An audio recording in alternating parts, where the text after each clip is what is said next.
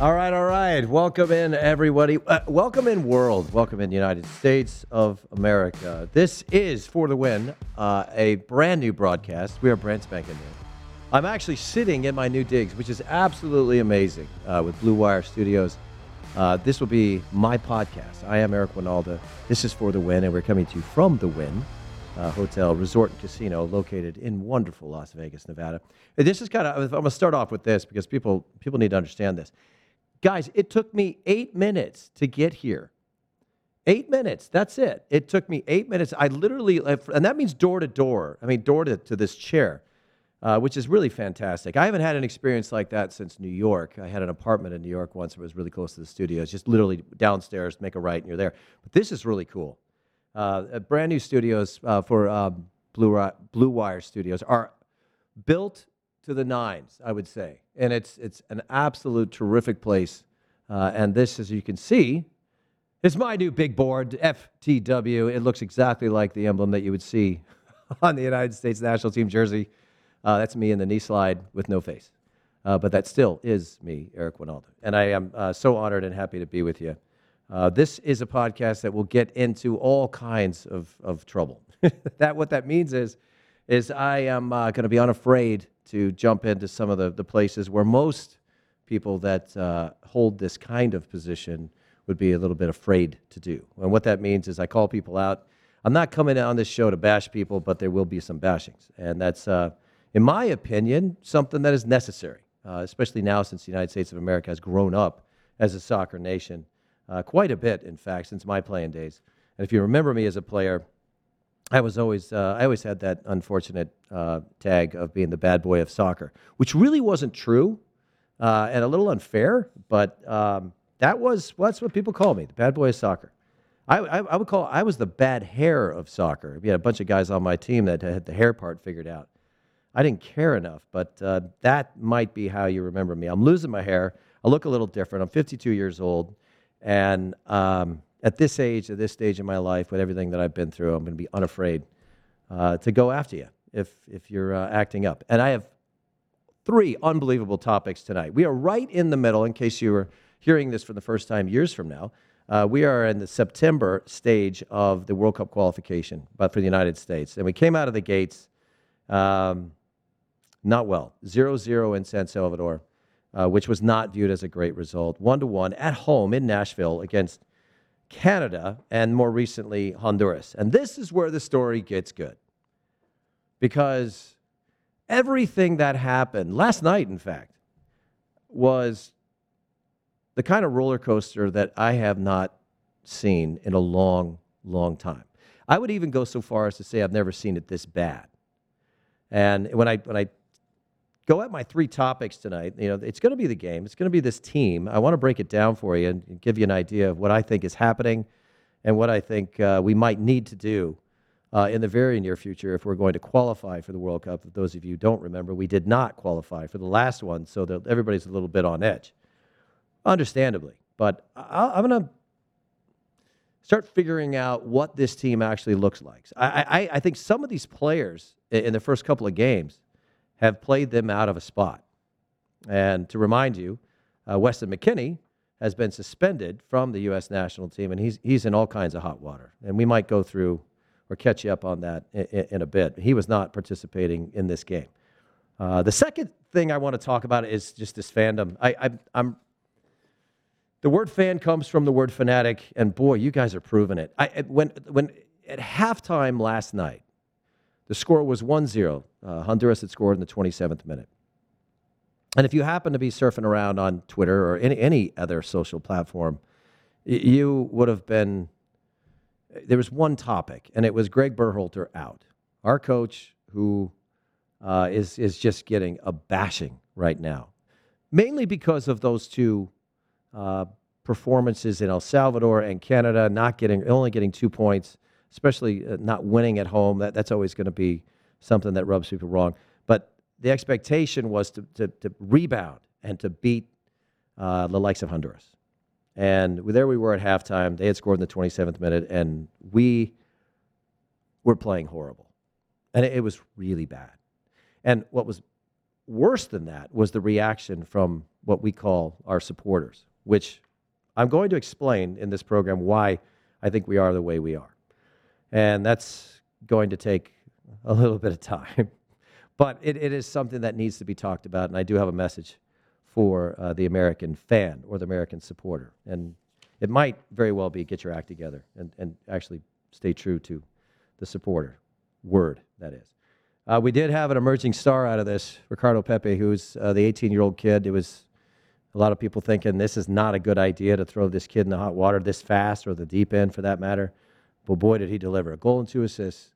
And I don't think I've gotten emotional like that in a long time. But to see the joy in that kid's face and to know his story was absolutely terrific. And lastly, I guess before we let you go, I do want to keep these podcasts evergreen, but we do have to get into this weekend as far as the club play is concerned, as we move towards club play and away from the qualification process, which will resume again in October. But some crazy stuff has happened in all of this. If you're following the Brazilian players who could miss out the weekend at the EPL and some of the rulings that are coming out, it's going to affect a lot of players and going to affect a lot of games. And to be honest, it's going to affect the line on a lot of these games. Since we are in Vegas and I'm allowed to talk about it, we'll go through those as we get near the end here. But to start off, what was that is the first thing I want to ask everybody. As far as what your role is as somebody who might paint your face or call yourself a United States Soccer supporter, I understand the anger. I understand the frustration. In fact, as a player, when you actually are a player, and Greg Berhalter, our coach, at one time was a player. And if anybody ever says to you, I can't hear what the fans are saying, they're a liar. Of course you can hear it. And some people have this filter that they can muffle it out to a certain extent. But for the most part, if you're on the field, you hear it. You hear it. It's just a matter of how you deal with it. And all that yelling and all that noise sometimes can really affect the way you play. And some people use it as fuel. They love it. And that's why you see certain players after a goal, they'll run to the crowd and they'll put the ear up or hand to the ear, or they'll tell people to shush, or maybe they even take it too far. But that's a response. That's a reaction to people coming at you, people saying things you don't want to hear, people trying to throw you off.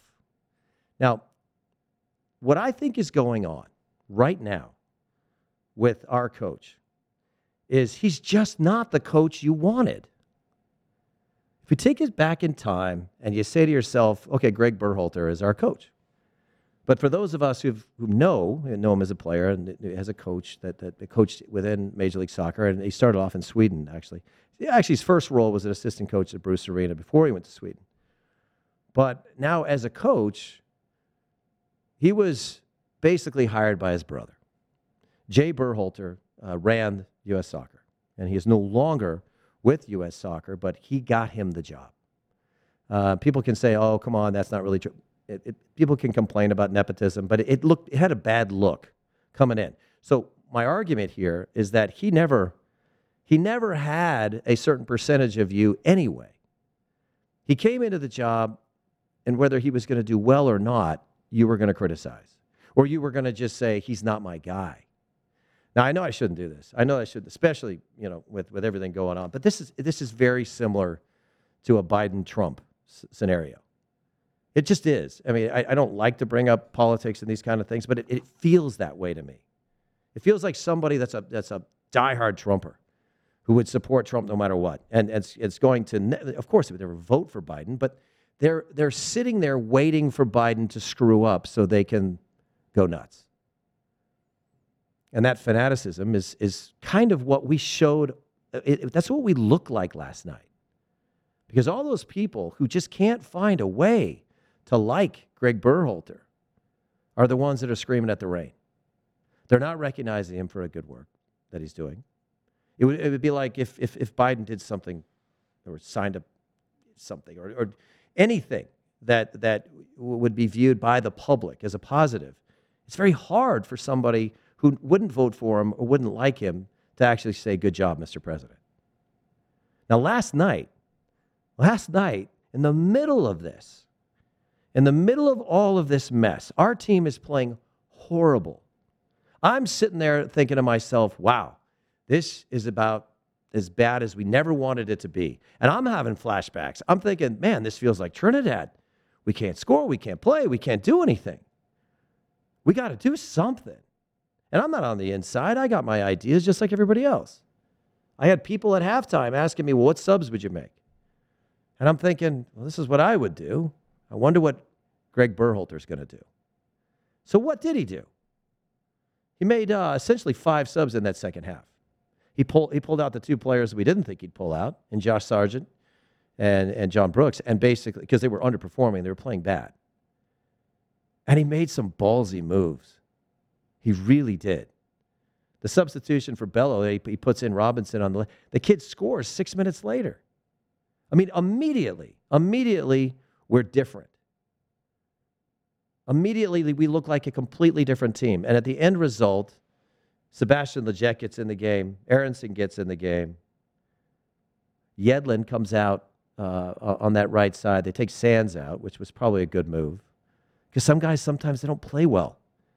And you got to have the belief system to put in the guys to make the changes, to make the adjustments that are going to win the game.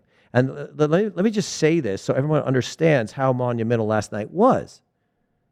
Whether you like Greg Berhalter or not, you have to recognize that what he did last night as a coach was amazing.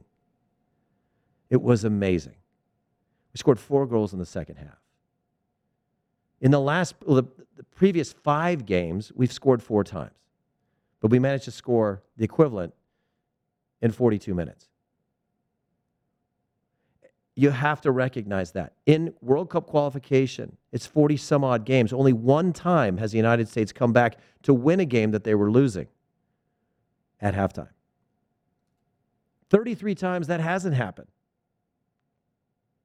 So what I would say to all of you out there who can't stop with the Berhalter out and fire him now, chop his head off, watch it roll down the street. I mean, I saw some stuff last night that was like, really, come on. If you're going to call yourself a supporter, if you are an American outlaw, and I am calling you out, guys, because I know you're an outlaw, but that does not mean you shoot one of your own in the back. You don't. It's not how you act. Last night was the epitome of a roller coaster. It went all the way to the bottom and then straight up to the top. And it was awesome. It was awesome. It really was. And to talk about this new kid, Ricardo Pepi, who's coming to the game, we to have a coach, let's really just frame this the right way, because this was the most important game, and it was going really bad. And so this became the most important moment, the most important 5-minute speech of Greg Berhalter's life. And he kept the kid out there, and he took out Sargent, and he took out Brooks. He took out experience and said, I'm going with the kid. If you don't see that, I mean, now you could say, well, of course, it was the right move. Yeah, but could you make that move in that moment? The answer is no. And the reason why is you don't know the team. You haven't put all the work in to know this team well enough. You don't understand sometimes at how difficult these games are. It is not going to be what you think it's going to be. Ever. This is CONCACAF. CONCACAF is a big, scary place. We even have our captain once Pulisic went out, the captain's band always ends up on Tyler Adams' arm, and even he said, I'd rather play France or Spain than play in one of these games because they're hard. And they're different, and they demand different skill sets. And they also demand a team coming together when they really needed to. And I couldn't have been more proud of that performance in that second half. There was several fist-pumping moments, but to score 4 goals in the second half, to do it the way we did, and to actually, if you watch the game, and if you watch it from an analytical eye the way I do, because I watch it once as a fan, then I watch it again, and I watch it and I try to analyze things. Sometimes they ask me to. Sometimes I'm just doing it because I like to learn. But there was moments in that game where you could just see the switch. And unfortunately, that switch came when Christian Pulisic, arguably our best player, got hurt. And I have this on time code, by the way. I was on Twitter at halftime, and I said, I'm scared. I'm worried about Christian Pulisic. If they leave him in the position he's in, he's going to get hurt. Actually, I think he's going to get his ass kicked, is what I said. And he did. And he did. And this is kind of why, if you've heard me talk about this in the past on various platforms, that I think Christian Pulisic needs to get moved out wide. Because you know what the one thing I know about when you play out wide? You don't get kicked from behind. And that seemingly is happening a lot to our captain because he's put in spots where he's surrounded and we're expecting him to just do a 1-2 in a phone booth and get out of it. And there are times when you can't get the ball from Christian Pulisic, but there's always times where you can just kick him. And that's what's happening. We need to protect him if we want to keep him healthy. And this presents a huge problem right now. Now, here's the good and the bad and the ugly here. We just beat Honduras, which is arguably the most difficult game of the 3-set. And the way that we did it without the guys that we thought we needed. So when you look at that original, the guys get called in, where did they come from? And you see Man City, Barcelona, Juventus, Dortmund. You kind of go, wow, we got a good team. None of those guys played. None of them were on the field when our team played their best. Actually, one of them, in Weston McKennie, has decided to completely act up again, and he thinks he's a lot better than what he is. So he was sent home. That's a coaching decision that had a direct impact on the result of a game that saved his job. It's so easy to do the easy thing. It's so easy to look at, hey, well, this is where these guys play. I got to play. I mean, look where they play. They play in the Champions League. This is my team. It's got me to the point where I am so tired of hearing about this golden generation because teams who play for each other are the ones that qualify. And last night, in the latter part of that game, man, we looked like a team on all levels. And Brendan Aronson is winning me over. And I at some point, there's going to be a public apology because I just didn't think he was good enough. But his energy, his movement, his conviction, and the reaction that his teammates have when he has success is very telling. It's very telling to me as a guy that's played in these kind of games and knows how hard it is to go to some of these venues. And that doesn't just mean once they blow the whistle. That means once the airplane lands to the time you are finally in the air and you're on your way home. It's a tough trip. It's always a tough trip. But as fans, this is the analogy I would liken you guys to right now. This is really the way I feel. I hope you understand this and you can digest this. But let's pretend that you're on an airplane, okay, and you're flying somewhere. Maybe you don't like to fly. Maybe you love flying. Doesn't matter. What happens when that plane goes through some serious turbulence? And it's all over the place, and people are bouncing around, and there's that really awkward time. Like, please put your seatbelts on, and everybody's kind of scared for that moment. And there's people around you who are panicking, who are white knuckles, and they're digging in and they're sweating because they're scared. They really are scared. But in that moment, what usually happens is that the turbulence stops. And then there's always somebody sitting next to you or sitting across the way who seems to be completely unaffected by this. And they just kind of put their tray table together and then they secure their computer and they kind of look over at you and they kind of wink and smile and say, yeah, it's kind of like that. I do this flight all the time. And what happens? You calm down. You calm down because there's a voice of reason in the room. And now you realize, okay, I'm not going to die. Okay, and you take a deep breath. That's how I felt coming out of this game. But the real truth of the matter is, when do you really calm down when you're on a flight like that? You calm down on a flight like that when you hear the captain come over the intercom and say, "Good evening, ladies and gentlemen. Apologize for that. It was some turbulence that we often encounter on this route, and we're very sorry. We've moved our elevation. We're going to fly around it. We'll be landing in 45 minutes. Flight attendants, please take your seats." Completely calm. I mean, if it's not like the movie Airplane where you go up there and the guy's like, freaking out. It's the calming voice that you needed to hear to actually understand that you're going to be okay. Now, here's the problem with Greg Berhalter. He's not capable of being that voice. And it drives you crazy. You just can't accept it. Because Berhalter, knowing his personality and knowing him and knowing how into the job he is, and sometimes he fails that human connection, or maybe he's just tired of the media. But he almost Belichick's everybody. He says, "Oh yeah, we hit some air. Air hit the plane, caused us to react. We flew under it. We bounced around. Sorry about that. But we're okay now. We're going to land. Thank you." And that's just not good enough for you guys. It's not. You didn't want him there in the first place. So now you're in a moment like this where you should be saying, "That's my coach. That's the guy that just did something that no other coach has ever been able to do in World Cup qualification. Go to a hostile environment and score 4 goals in the second half. A team that was beating us, not to one of those other games that like a Cuba or a Haiti or one of the games that we jumped on early and we scored a bunch. And we've done this to Honduras before. We beat them 6-0, but we've never been behind and had to come back. And just the dynamics of that alone needs to be something that people understand. It's not hard. I mean, it's not easy.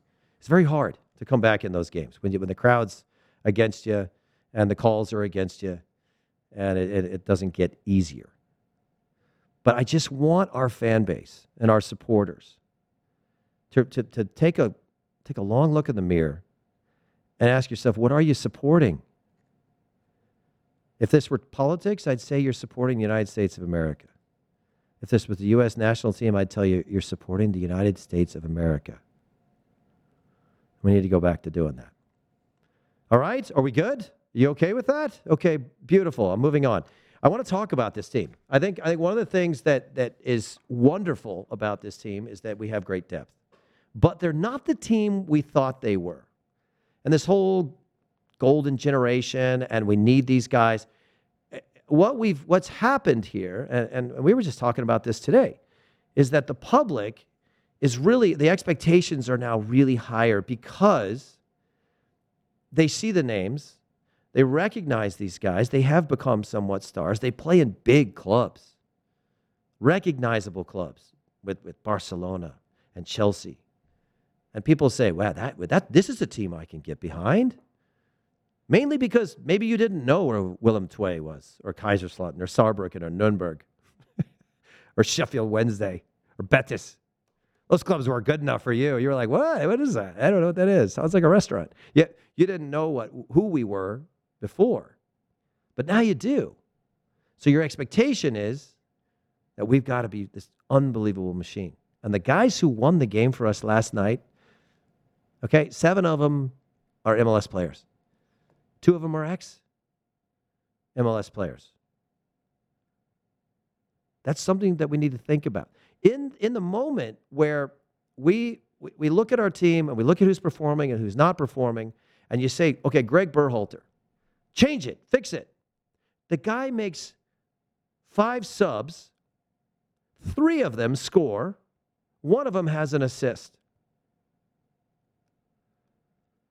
And it's not the guys that you thought they were going to be. It's not Reyna. It's not McKinney. It's not Christian Pulisic, who went off with an injury. And Tyler Adams was playing out of position until they finally put him in the middle, put Yedlin in the game, and all of a sudden we looked better. But energy and youthful exuberance and belief in each other is why we got through that. Now, here's the rub here. And here's what I would say to everybody. This is a what if, really. Do we need Pulisic? Do we need Gio Reyna? We certainly don't need Weston McKennie. I think we still need Tyler Adam. We certainly don't need Sargent and Brooks. You know what? Stay in Germany, man. If you're going to come back and do that, save us the trouble. We got other guys that are willing and ready. McKenzie's performance, Robinson's performance. I'm watching that play by John Brooks, and my first question was, why is he coming all the way out of position just not to run back into position? And the way that we got scored on versus Canada was very similar to the way we got scored on against Honduras, and both of them go on John Brooks. So we got a bunch of guys who make a lot of money, and they play for big teams that are letting us down. So that golden generation has kind of lost its shine, hasn't it? Because this is World Cup qualification. That's what this is. This is not the World Cup. Those are two very different animals, people. Very different. And when you go to the World Cup and you play against the teams that have qualified to be there, the level goes up. We used to make jokes. We said, when the level gets this low, I rise to it. And that's a joke, but when you play in these kind of games, what do you need? You need guys that are going to fight. You need guys that aren't worried about the next tackle. And that's what I saw.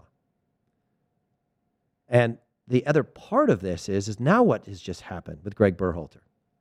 As a manager, he has to send Christian Pulisic home hurt with a little note that says, sorry about that. And he gets to send Gio Reyna home hurt. So how happy are those guys going to be the next time they have to say, all right, you're going back to America, or you're going back to playing qualifiers? How does the value in that player now, in the sense that, man, we bought you for a lot of money, and I know it's a heartstring, but is there any way that you could just stay home? Just get healthy and play for the club that's paying you millions of dollars? What do you think? It's a question. If I'm Greg Berhalter, I play that card. I tell him to stay.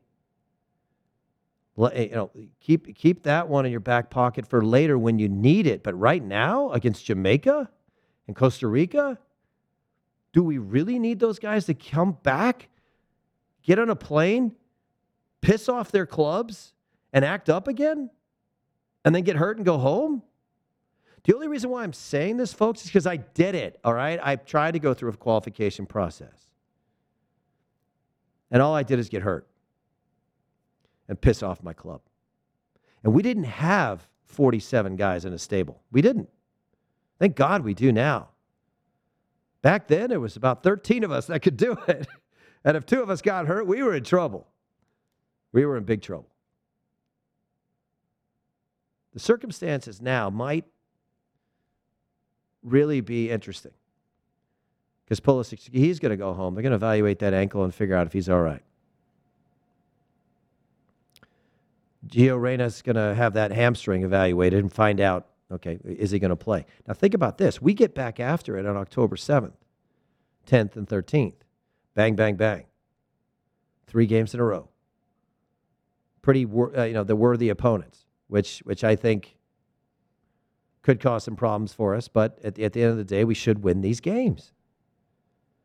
We get to go to Austin, which will be cool, right? We're going to play in Austin, and that's on October 7th. We got to go to Panama, and then, of course, we get back after it in Columbus. Columbus used to be the home for the 2-0 in Mexico, but it is now going to be the home for Costa Rica, and that'll be on October 13th. But if you are in the boat or the head of these other managers who have to get on the phone and put these big red X's on their calendars back home, oh, this is when my players are going to be gone. Man, it's going to affect their playing time with their clubs. And you got guys like Weston McKennie, who was a part of that first half against Empoli, and they lost. I don't know if the goal was his fault, but he got subbed at halftime. And Allegri doesn't like him.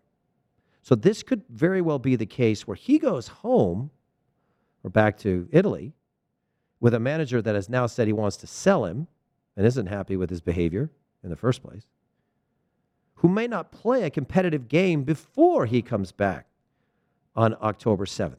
My suggestion is don't bring him back at all, because the Kellyn Acostas of the world and the Jets of the world just proved that they can do it.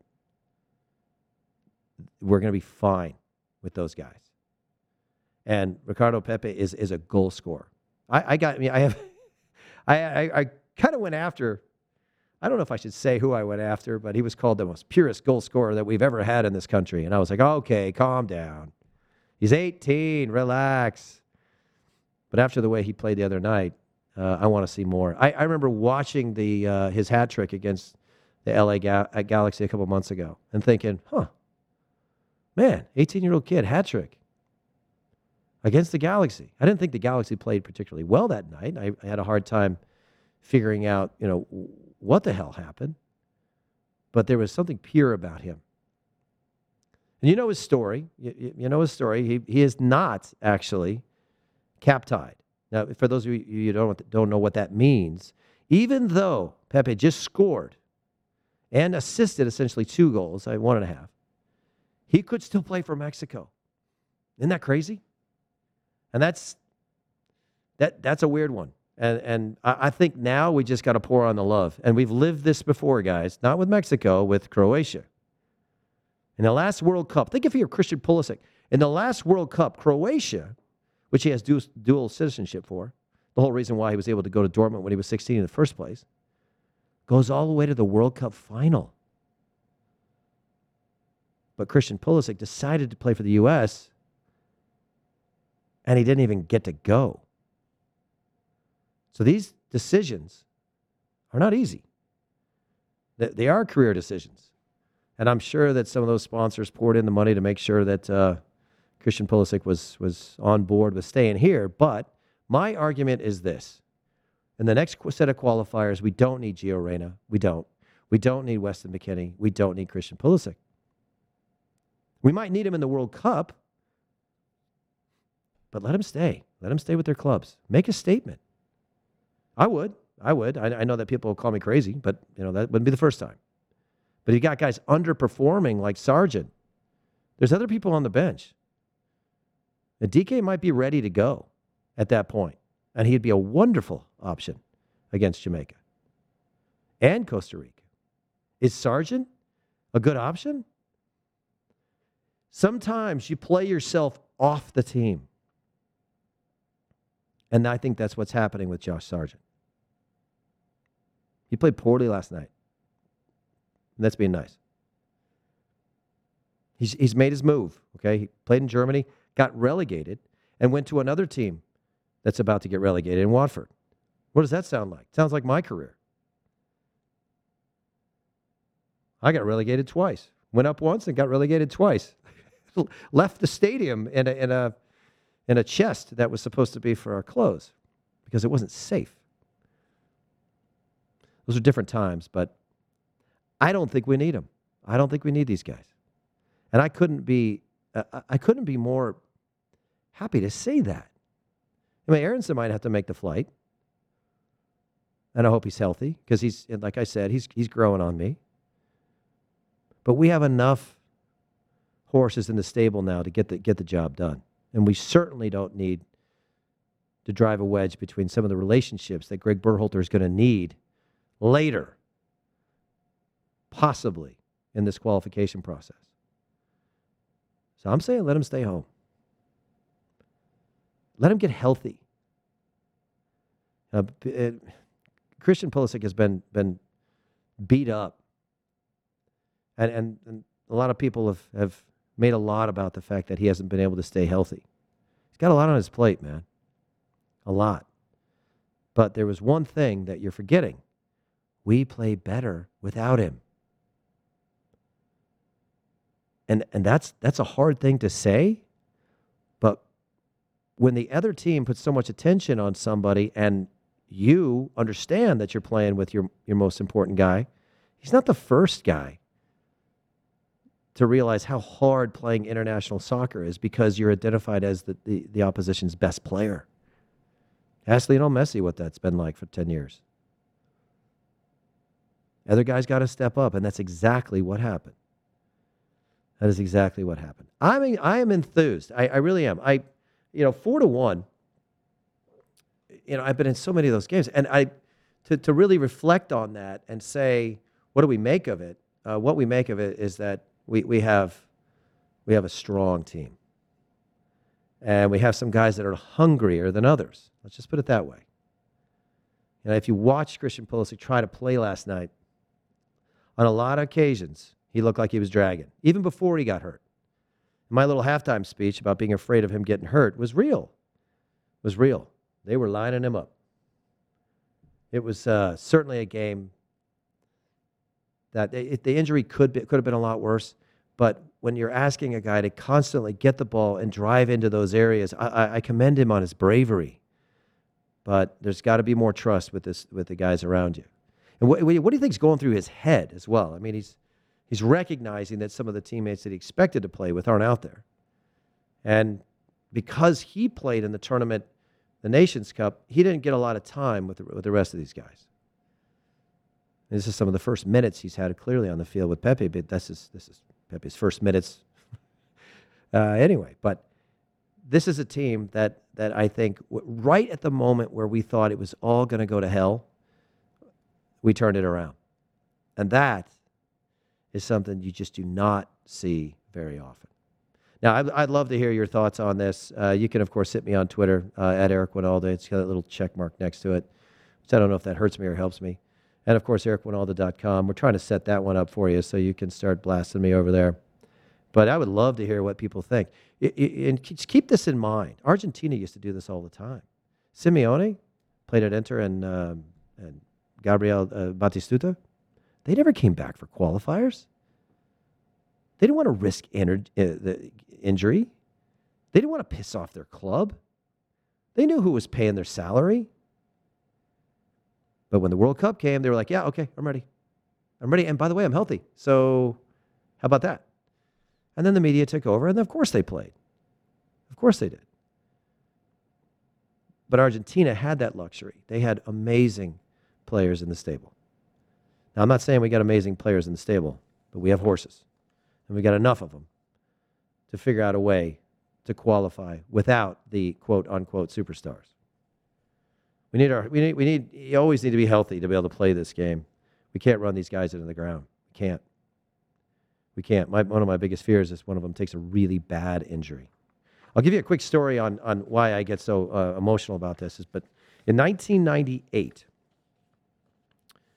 I got a phone call from a guy named Otto Rehagel, who you may or may not know, but he was a longtime coach of Werder Bremen. He actually won the Euros with Greece when they just parked the bus in front of the goal. And actually, they parked a semi in front of the goal, and they got lucky a few times. They won every game, 1-0, but they won the Euros with Greece. It was an amazing story.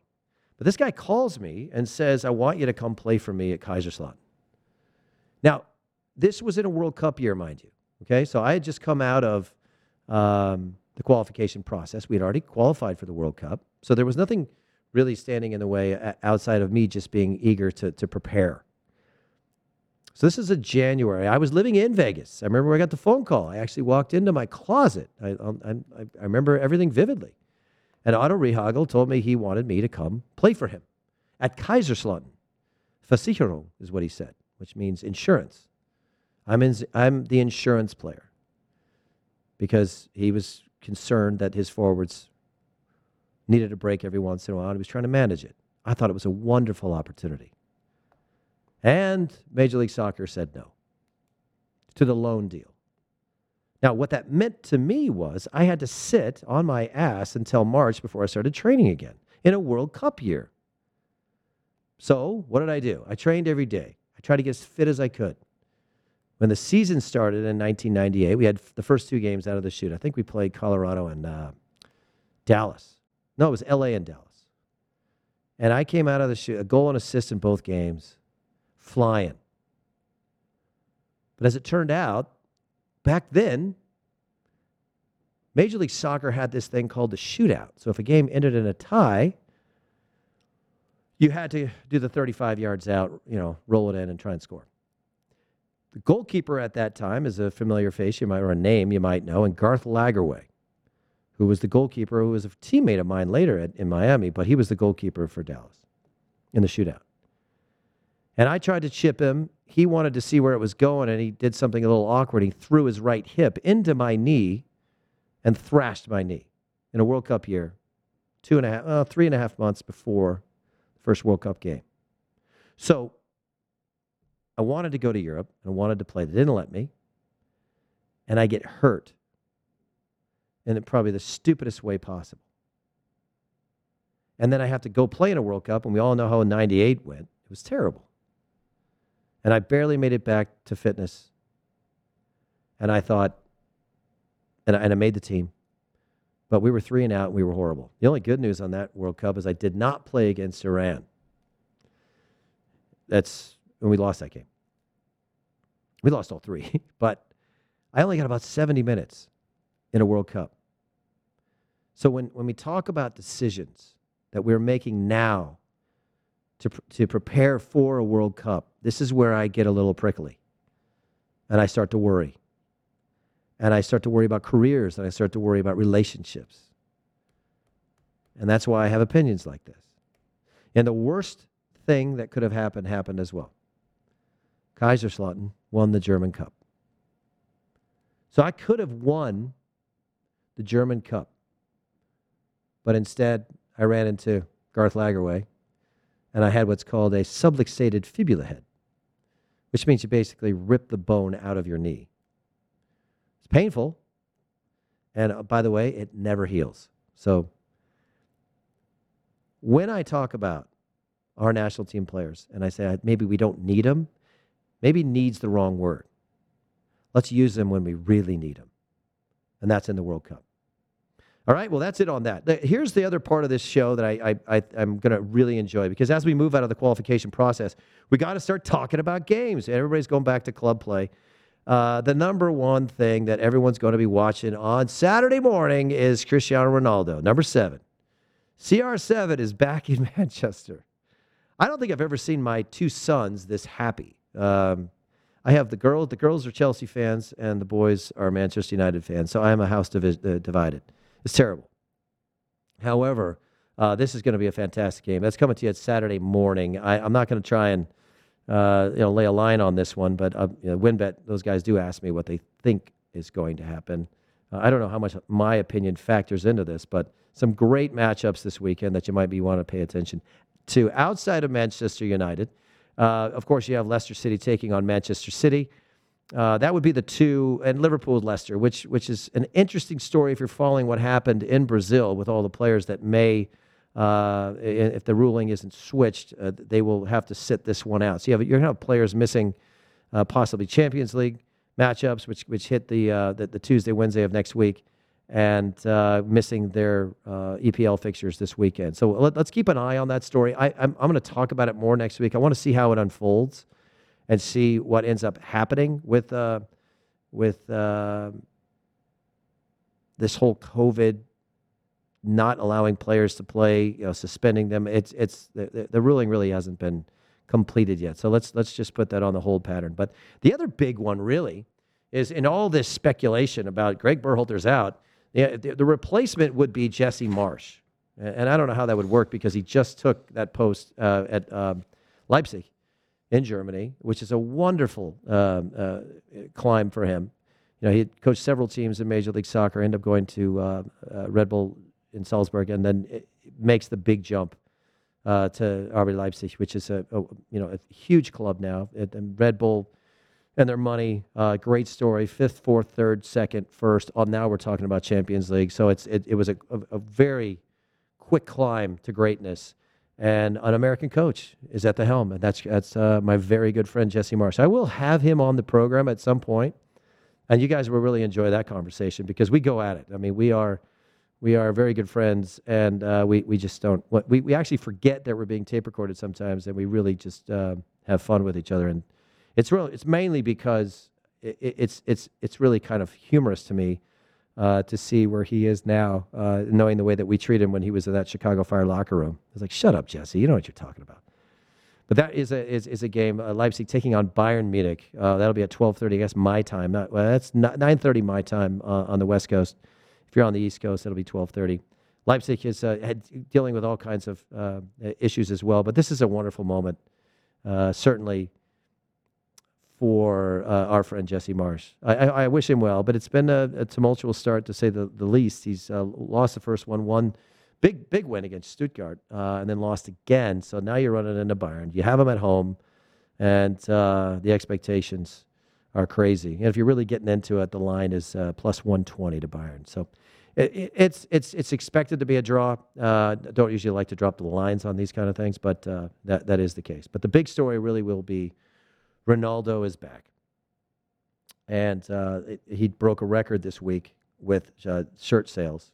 The 24-hour window. I think 48 hours he's broken that record. He's going to break a lot of those records over the course of the next couple of weeks. They might get to the point where he's actually paid for the transfer fee, but he certainly is on my two sons' Christmas list, so I got to figure that one out. But I think it's a wonderful story. It's a wonderful return, and you do want to catch that on Saturday morning. Sunday, the games get a little different, and of course, Liverpool will be after it with Leeds, as I mentioned. And they are dealing with the possibility of, Firmino, Fabinho, Alisson might have to sit this one out. And what's really sad is Rafinha, who's a wonderful player for Leeds. And if you haven't seen him play, try and catch a game. He's worth it. It's sad that he might have to sit this one out too. And he really just went along for the ride. I love Messi's quotes. Messi was like, "Why did they let us play 5 minutes and then shut the game down when they clearly knew?" Like, why did they do that? I mean, it was, if you paid attention to that story, it got a little tricky. But it just when we thought, CONCACAF was the craziest, CONMEBOL goes and does their thing. But it's going to be a fantastic weekend as we get back into the club play. I'll be watching the Bundesliga, a little bit of Serie A. I don't think we'll see our boy Weston McKennie, even though he got home early. He will not be in that lineup, and that's something I'm going to check for the second that those team sheets come out. But it's going to be a great weekend. And we will get back after it here at For the Win next week. And we'll give you a recap of everything that has happened, everything that we think you need to know. The storylines will change. We do want you to figure out a way to help us dictate what these storylines are. And what's important to you? I mean, clearly Arsenal might get back on track, but I know a lot of Arsenal fans have chimed in with me, and I've had my history with you ever since my days at Fox.